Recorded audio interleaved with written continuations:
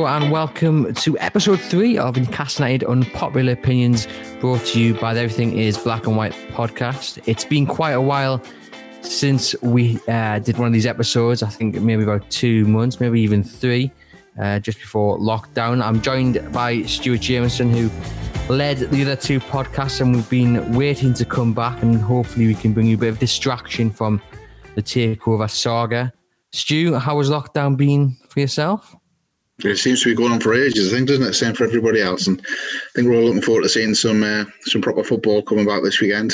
Or this week, sorry. It's midweek, isn't it? So, yeah, should be good. No, it's all good here. How's yourself?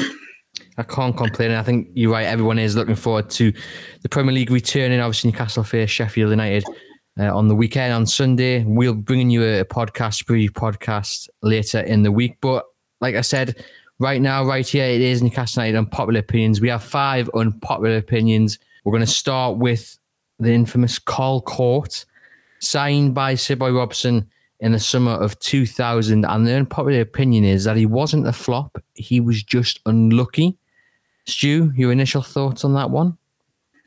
Yeah, I guess he definitely was unlucky. I think the question has to be, did he get enough chances to really establish himself in the team? I don't know. He scored some good goals, didn't he? If you have a look now at his YouTube videos, there's some cracking goals in there. I think, remember rightly, and I'm sure people will correct us if I'm wrong on this one, but I remember at the time Newcastle were linked with Court or Idager Johnson, who I think was a Bolton at the time before he went to Chelsea. And I think with hindsight, they made the wrong deal, in my opinion. I think they should have went for Johnson, who proved on. I mean, he went to play for Barcelona, didn't he? And had a great career with Chelsea. But you're right, Court was very unlucky. He just didn't really seem to fit into Newcastle style of play at any stage when he did get the chance, and the injuries just dogged him throughout his whole time here. But I'm guessing you're a bit of a fan, though. Well, this isn't mine. This has been sent in. We're discussing it. Mine will come later. My opinion for this episode, and I already know it is a very unpopular opinion, but we'll get into that later.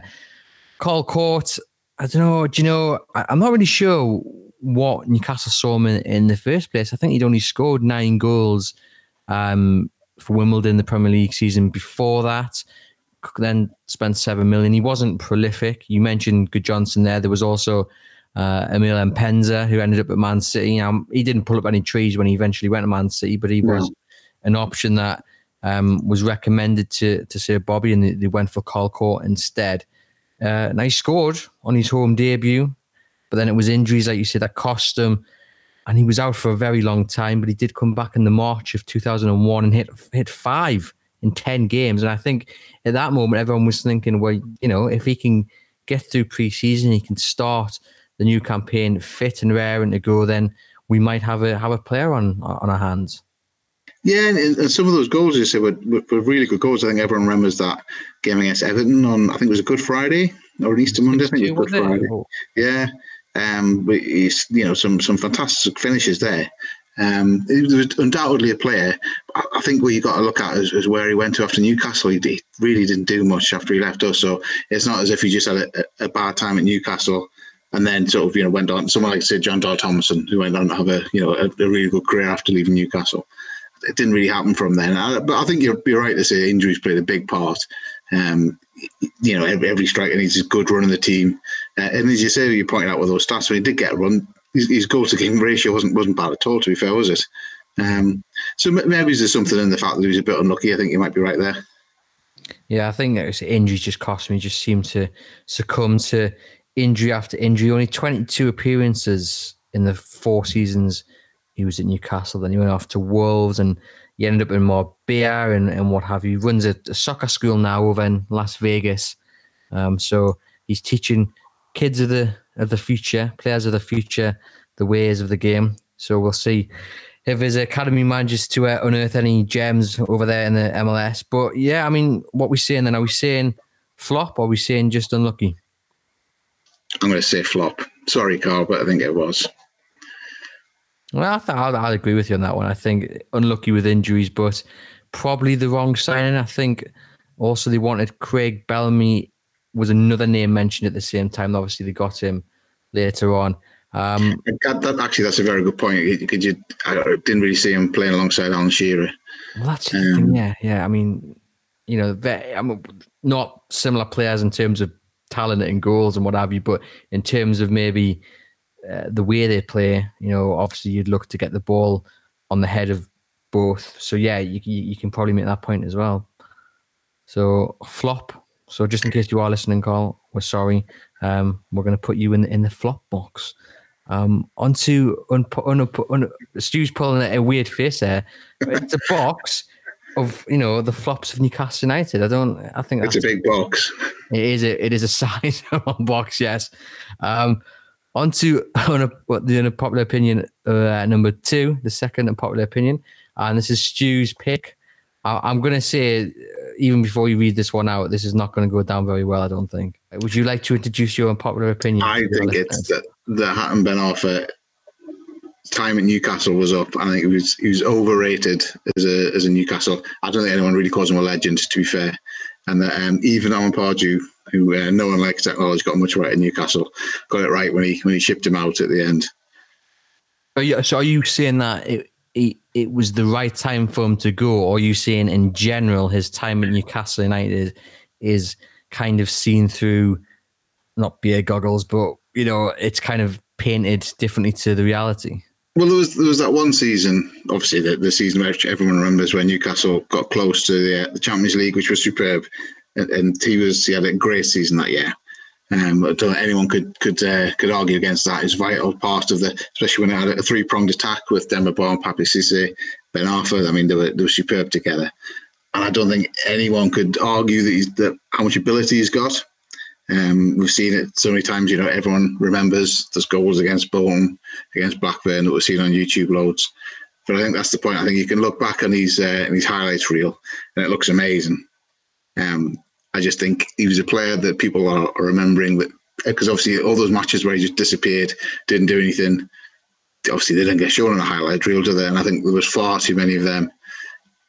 There was an interesting piece which our colleague Kieran Kelly did the other day, where loads of his teammates speaking highly about him, how a great player he was, what a nice person to have around the place was.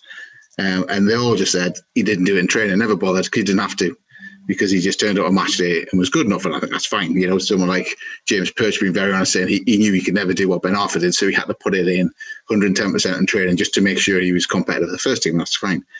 I can guarantee you, Lionel Messi, Cristiano Ronaldo, Thierry Henry, everybody, all those players put it in just as hard in training. Ben Arfa didn't, and then you got a waste of talent at the end. Remember, he was massively overweight when Newcastle eventually got rid of him. He dropped to the reserves, did nothing there. Bent the Hull, and around that infamous match where the goalkeeper touched the ball more times than he did at Hull under Steve Bruce, I think it was, wasn't it? It was. And they shipped him out instantly.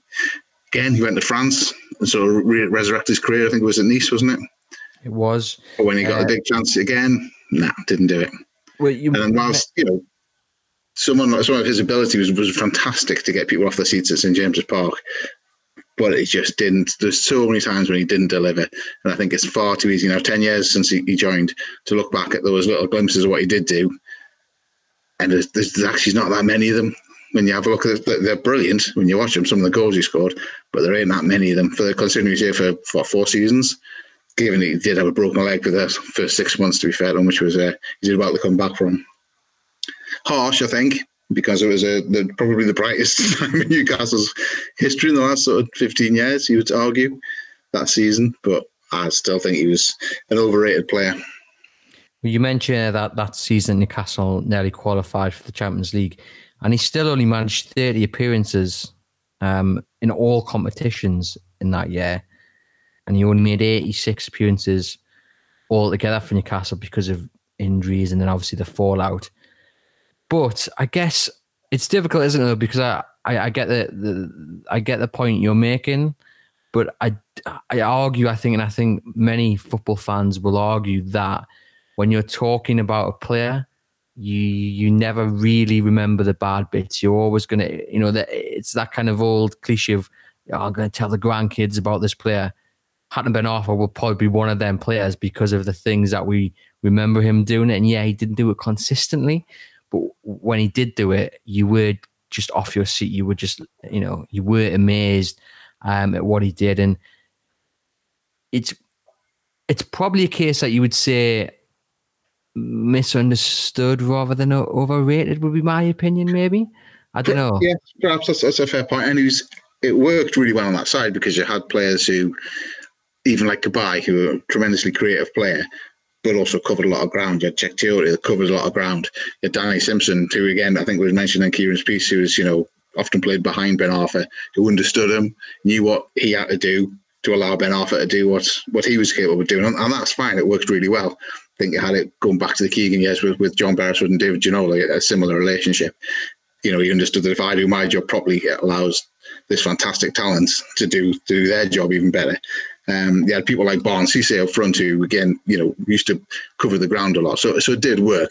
As soon as that side, the following season wasn't quite the same, I think he gets exposed quite a lot. And sometimes it's great to have someone who's able to do that. But also you got to think, right, what are you offering? If things aren't going right, what can then you step up to do? And I don't think Ben Arfa was that sort of player. You could say, if things aren't going right today, I need to take this on my responsibility and on my shoulders to sort it out. Whereas I might have done that. Is there a bigger point here? Because you mentioned there David Ginola, we had Lovren Maubert, we've got Allan Saint-Maximin now. And is there a point? Is there an argument to say, well, actually, it's something about what we want as fans, what we want as Newcastle United fans. We just want to be entertained. And yeah, okay, if you don't track back, and yeah, okay, if you go missing for 40 minutes of a game or an hour, what have you, but then you suddenly turn it on with one great turn or one great flick of a ball, then you'll be remembered for generations to come. And is it a case that maybe it's not the player, it's the club, it's the want of the fans, and it's ready-made for a player of that type, the likes of Ginola, who could easily go missing, but then suddenly just whip a ball in, or like we say, Robert, who, his career ended in kind of the same fashion as Arthur's in a way. Right, yeah. And of course, Allan Saint-Maximin's only been here a season or so, well, not even a season, but, again, some say the end product's not there. Some say he's not consistent enough. And yet, again, watching him this season, okay, he's just exciting to watch. He gets you off your seat. It's like Almiron, he'll run at the defenders all day long, and it's just what Newcastle United fans love to see. And yeah, maybe it's like I say, it's the fans' desire to see that entertaining player rather than the player. The criticism for the player maybe being lazy or not always. Yeah, I think Almiron's a good example because all those players you mentioned there were all fantastic talents, and you're right.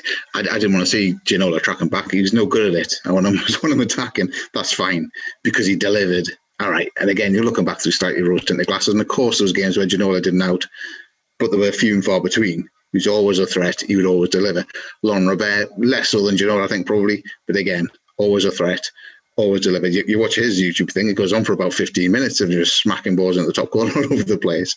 I think Almiron's a really good example. Actually, he does put a lot of work in. He does work hard. And he does try and track back, and I think it's possibly not necessary. We want to do more of that work further up the pitch, and pass on some of those defensive duties. I know obviously we would have been drilled into them from Rafa Benitez, and Steve Bruce has decided to set up, the work hard as a unit defensively, and I think there's a lot of merit in that. But it's fine for the flair players just to be fair players. I think that's perfectly fine as long as the side allows them to do so.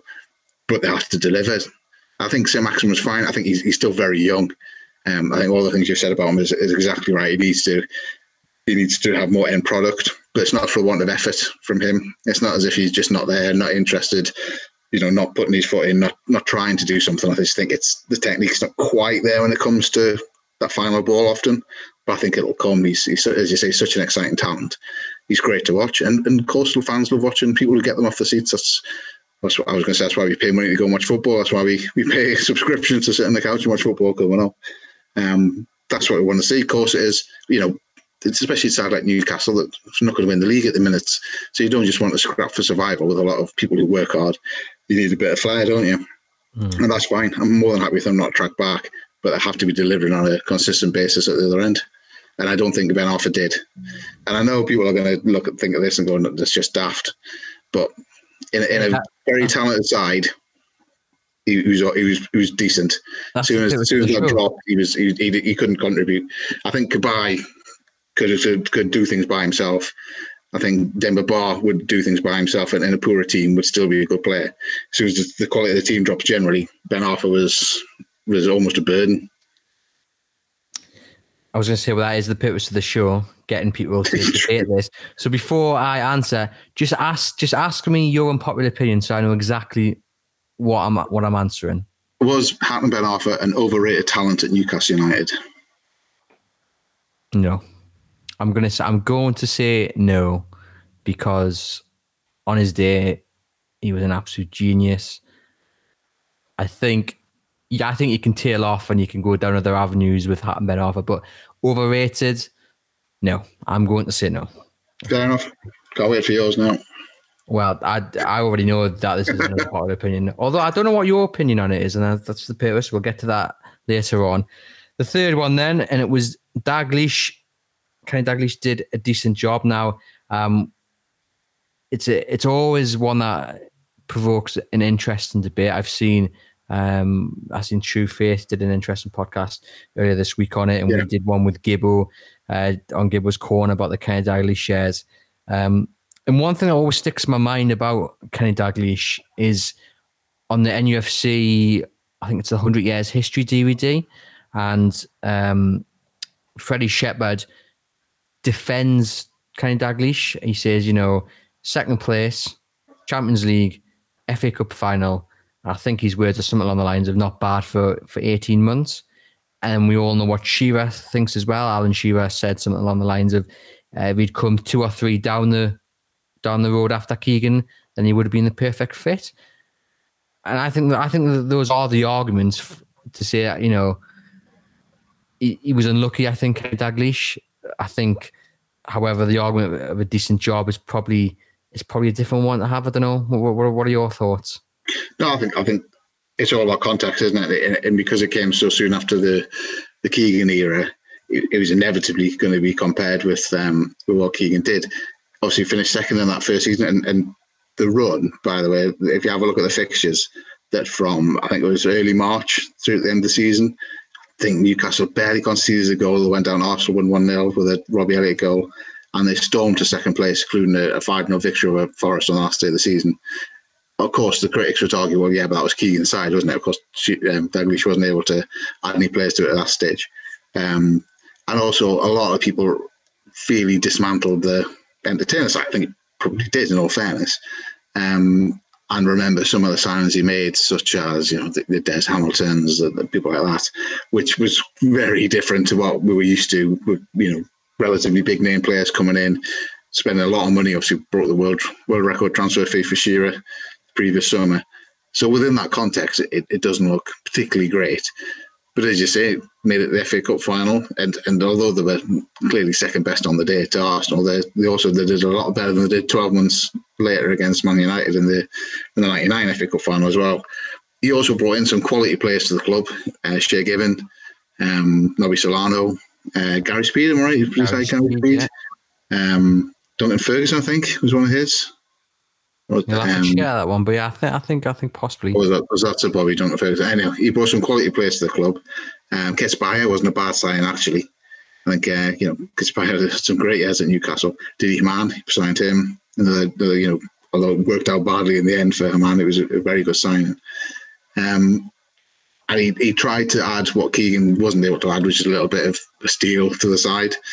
Didn't particularly work out, and I think the league form suffered for it the next year. And I think Shearer, that quote you just said about Shearer, it would have been perfect, again, a few down the line. You look at someone who's won the double with Liverpool, he won the league again with Blackburn, he clearly knows what he was doing. It just came at the wrong time for Newcastle in that it was, but who would have been a good fit? I mean, Sir Bobby Mevies at the time, I think obviously that's what they wanted. A wish, wasn't it, that Sir Bobby? Yeah. Because we've all heard the stories. He had agreed to come, and then he went back on his word because he was a man of principle, which is one of his many fantastic traits. It was Ruud Gullit actually that signed Duncan Ferguson. Was it? Fair enough. It was a good sign, I felt. In November. Well, that could be a discussion for another unpopular opinion. Maybe I'm sure that will provoke a lot of discussion. All the points you've mentioned there, replacing Keegan, it was always going to be difficult. It's a bit like who whoever came after Rafa Benitez was always going to find it difficult. And I think, like you say, the context is very important, and it's applied to Dalglish because Keegan was held aloft so highly. They had lost the Premier League title. They were expected to keep on challenging, and it's difficult because I think the main point is there were just two such different managers in the way they played and the way they set up their teams. So he was always going to want to leave his mark on and it was always going to take time, and maybe he dismantled it too quickly. He wasn't helped with Shearer's injury.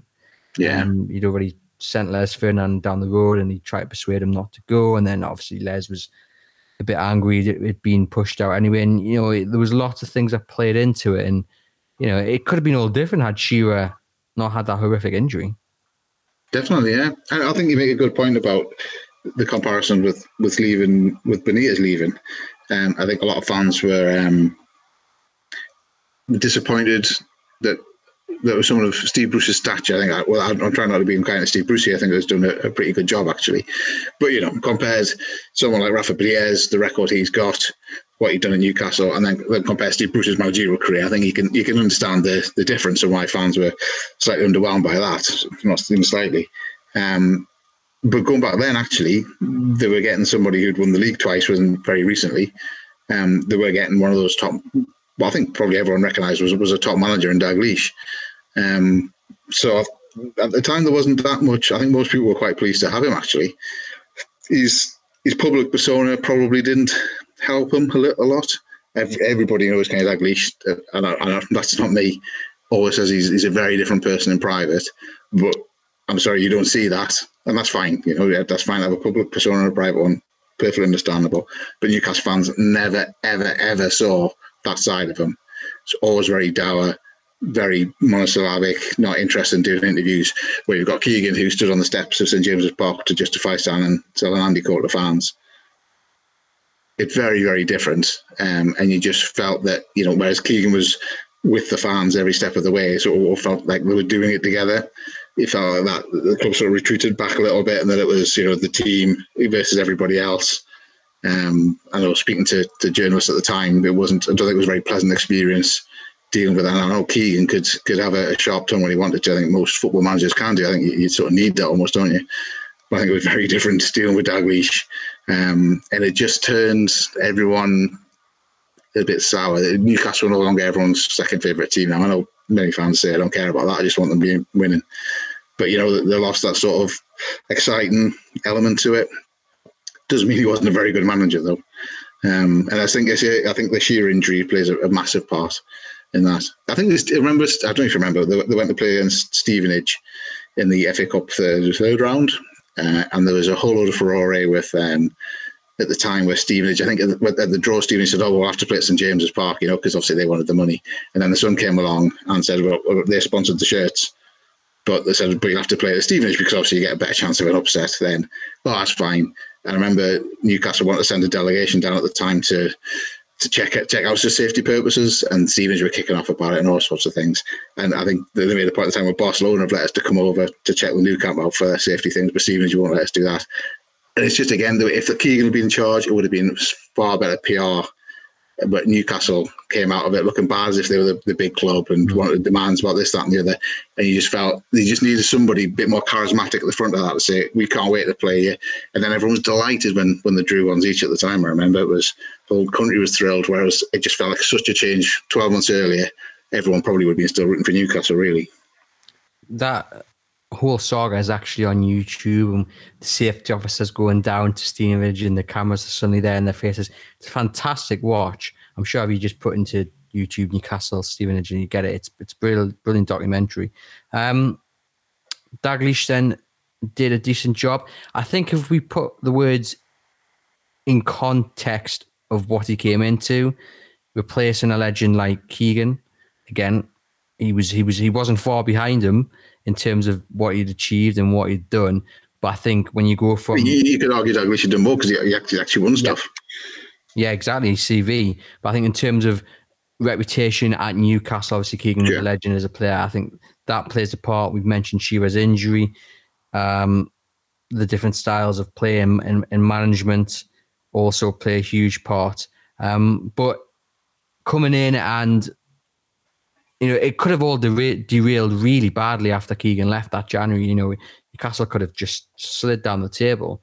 We know they did the following season, but they finished second, had Champions League experiences, that famous night against Barcelona. Yeah, I mentioned that, yeah, of course. And yeah, I think in context in what he was coming into, I wouldn't. Do you know what? I'll agree with that. I think Kenny Dalglish did a decent job. Yeah, completely agree. And there we have it. Is that maybe the first time we've... I think so. Might be, Oh, no. Yeah, sorry, Carl Court. We agreed on that. Of course, yeah. Just 5 minutes ago. On to number 4 then. And this was definitely going to be an interesting one. That should the takeover go through, there'll be a little bit of what if, a little bit of sorrow that Mike Ashley didn't turn Newcastle United into the powerhouse that he could have done. Given that he came in, when he bought the club off Freddie Shepherd and Sir John Hall, he was probably, the third, fourth richest person in the Premier League because he was a billionaire by then. And I think the point being made here is that you will look back and yes, there'll be anger and yes, there'll be, mainly anger, I think, at the way things have gone over the last 13 years, but there'll be quite a bit of regret and sorrow that actually Amanda Staveley and her consortium will be buying a club that needs a lot of investments on and off the field, when in reality they could be buying a club that should be a stable top 6 side in the Premier League and not have 2 relegations on its books. 100%. I mean, if you go back to when he first bought the club, everyone was very excited. People forget that the stick that Freddie Shepherd used to get when he was in charge, and I think, I know for a fact everyone was delighted that was Newcastle were hopefully going to be big players in the transfer market and be able to compete financially with the clubs at the very top of the table. I think by that stage it had moved on from the sort of the Keegan years and sort of even Sir Bobby in the early 2000s when Newcastle were able to go out and not compete for the top players, but certainly sign the second tier of players, which they then with top coaching molded into a really good side. But yeah, it just didn't happen, did it, from day one? I mean, obviously we got rid of Allardyce relatively quickly. I mean, that was such an awful side. But then the whole Keegan saga, I think people started to realise pretty quickly when it wasn't happening under Keegan and it wasn't given particularly huge amounts of money to spend, although he did spend a fair bit on the likes of Colaccini and Gutierrez. That's the one summer he did have. It wasn't quite working for him. I mean, I remember after that, I think it was the first game of the season where Keegan left, and it was away at Man U, and they'd had some of these good players. The player Keegan raved about was Danny Guthrie, and you just felt that because that was the one player that actually Keegan wanted to sign, and you didn't know how much other players were being forced upon him. And then, of course, it all came out very quickly that the likes of Nacho Gonzalez and Cisco were being signed without his knowledge. And then it just unravelled from there, didn't it? So that's really quickly in Ashley's ownership. It just went downhill from there. And as we mentioned earlier on, they did have that one season under Pardew, and they managed just to, with the Graham Carr recruitment model, for that 1 year, they managed to get players out of France largely, which just worked. But other than that, it's just been, I mean, the other time he backed his manager, I guess, was when Newcastle relegated in 2016 under Rafa. He did back him then in that summer, which I think we've discussed before on here, haven't we? But no, and all that hope, all that pictures of him with fans, which I know look really cliched and big gauche now, don't they? Well, actually, wearing his Newcastle shirt and the way end of certain games. I think he didn't go the way end at Sunderland. At the time that everyone was genuinely excited about this, everyone thought we've got someone who understands it, we've got someone who cares, we've got someone who's going to buy into the whole experience as a fan, and that just feels like a million miles away now, doesn't it? It does, and it's. I mean, I totally agree with this opinion, because I just look back and I just think. The budget, you could have spent a bit more money. You could have brought in the right people, and it's all good saying this in hindsight. But I'm going to say it because I just think that a massively missed opportunity. I mean, you look at the way Leicester are now, and their streets ahead. And even if this takeover goes through, Newcastle are still going to be 2, 3, 4 seasons behind them, when in reality, there was an opportunity for Newcastle around about the time that they first got relegated, up until the second time, that was the kind of window of opportunity to really build yourself as a top 4, top 5 side. You know, when Newcastle qualified for Europe, they should have gone on and spent money. They only bought Werner and Anita in.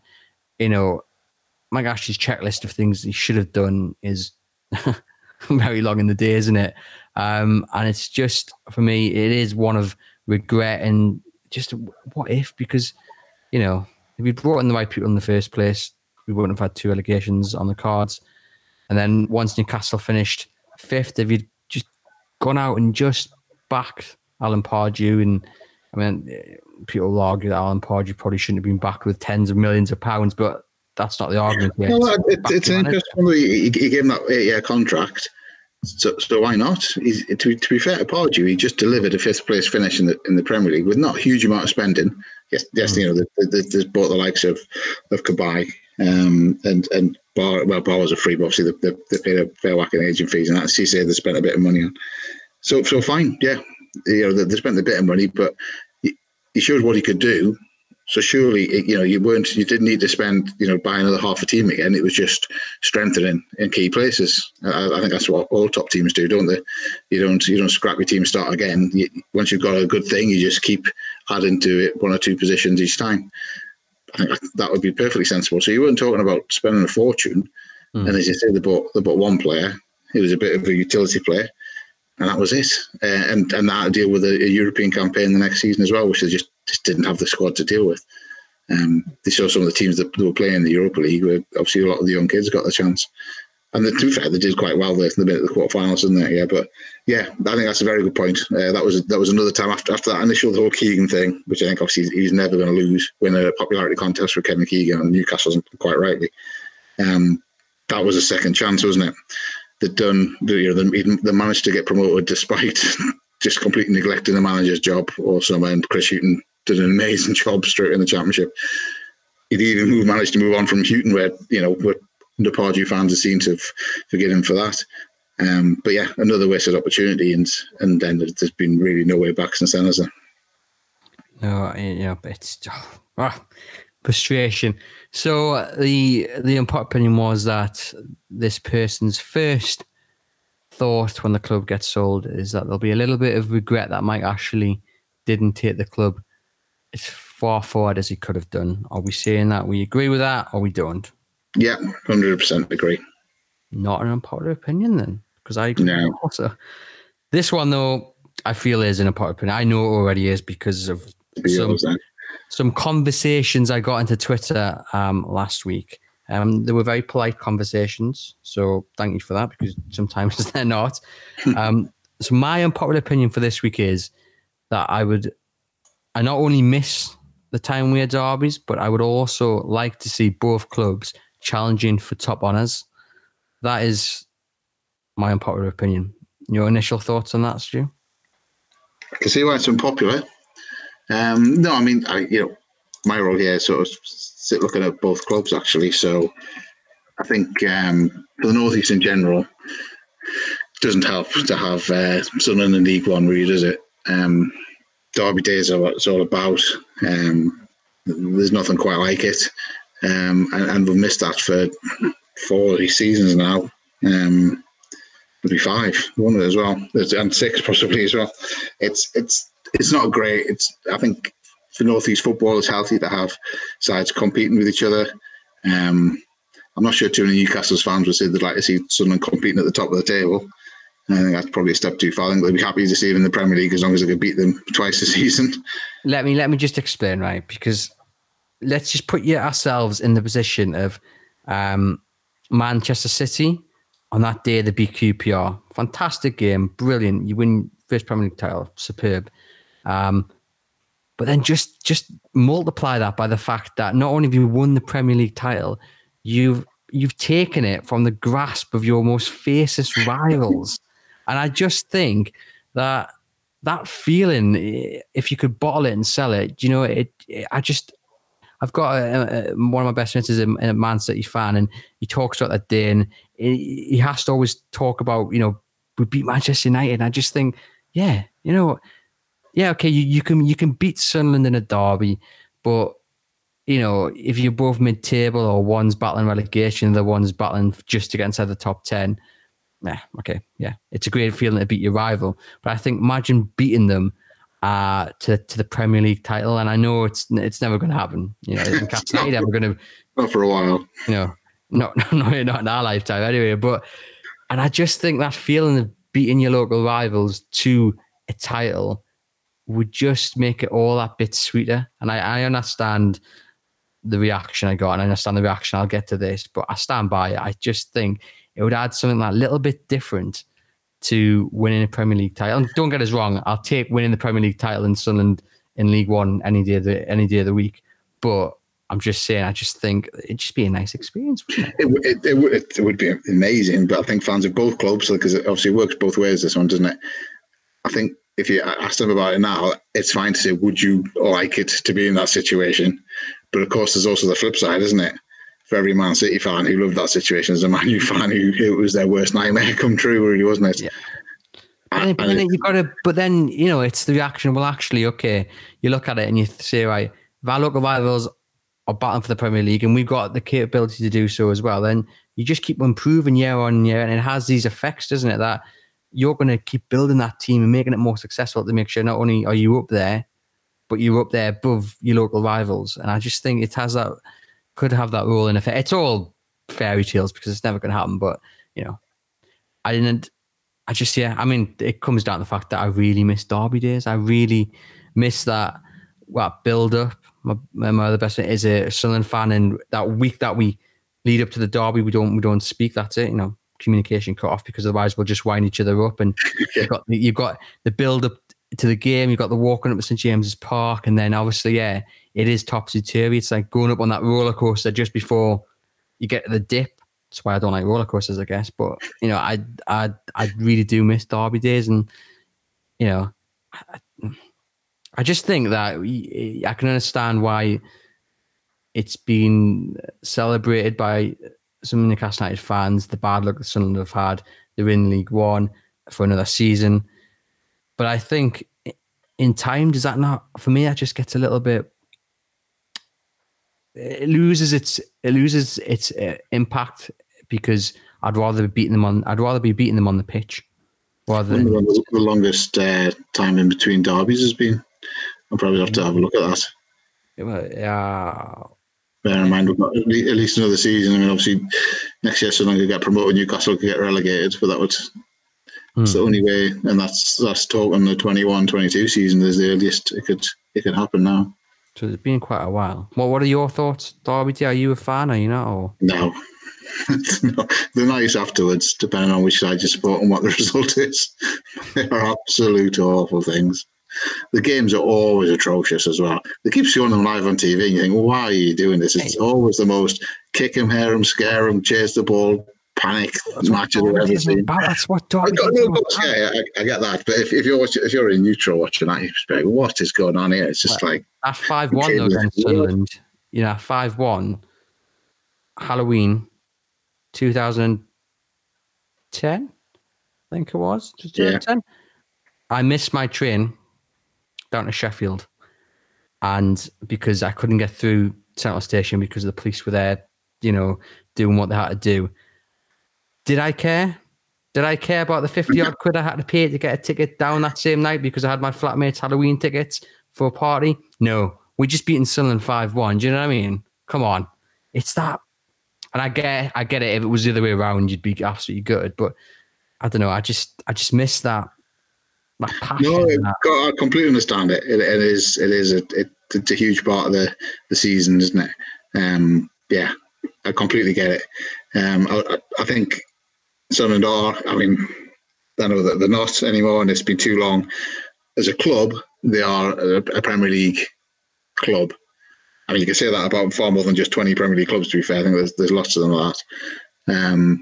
And they certainly do not deserve the fans. I mean, you look at I know this is just a popular opinion. We're talking about unpopular opinions here. We won't go down well in a Newcastle podcast. we look at their away fans in League One. My first season, we all know, when Newcastle went into the Championship, it was a similar experience, isn't it? And people all said enjoy Burton. Well, actually, they did enjoy Burton. It was great, because it's one season thing. To be fair to Sunderland now, they've had 2 seasons of it, and they still pack out their way ends. Obviously, most League One clubs are quite wise to it and let them have loads of tickets, but they still follow them. And you got to think, God, they deserve a break at some stage, don't they? Especially with what's just happened this last week as well.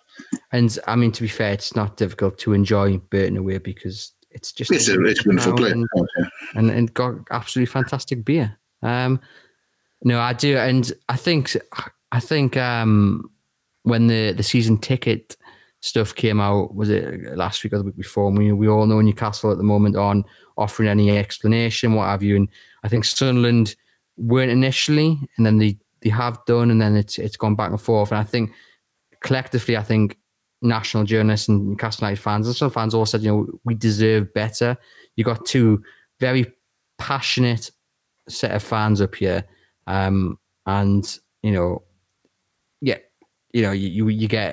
get certain sections that aren't very nice, and that's on both sides. But I think the majority are hardworking. They pay their money for the club, and they deserve better than owners arguably treating them with the contempt, I think. And but look, comes to Derby Day, love being Sunderland. And just in case this gets out, if I have to write a Sunderland story, I am very neutral and objective to it, so don't worry about that. But this is a Newcastle United podcast right here. And yes, I miss Derby days, but I would love to see both clubs challenging for top honours. Stu, unpopular or popular opinion? It's an unpopular opinion. I think Sunderland deserve to be back in the Premier League. I don't miss Derby days, and I don't think any fan of both clubs would like to see both clubs challenging at the top of the table. It's just too much at risk. Fantastic. Well, yeah. Well, I know I stick by it, and yeah, if you know where I am on Twitter if anyone disagrees. I'm sure. Well, that has been episode 3 of Newcastle United Unpopular Opinions. If you would like to get involved, please do at me on Twitter or at Everything Is Black and White podcast, or drop an email as well. And we'd love to collate some of your unpopular opinions as well and get them on.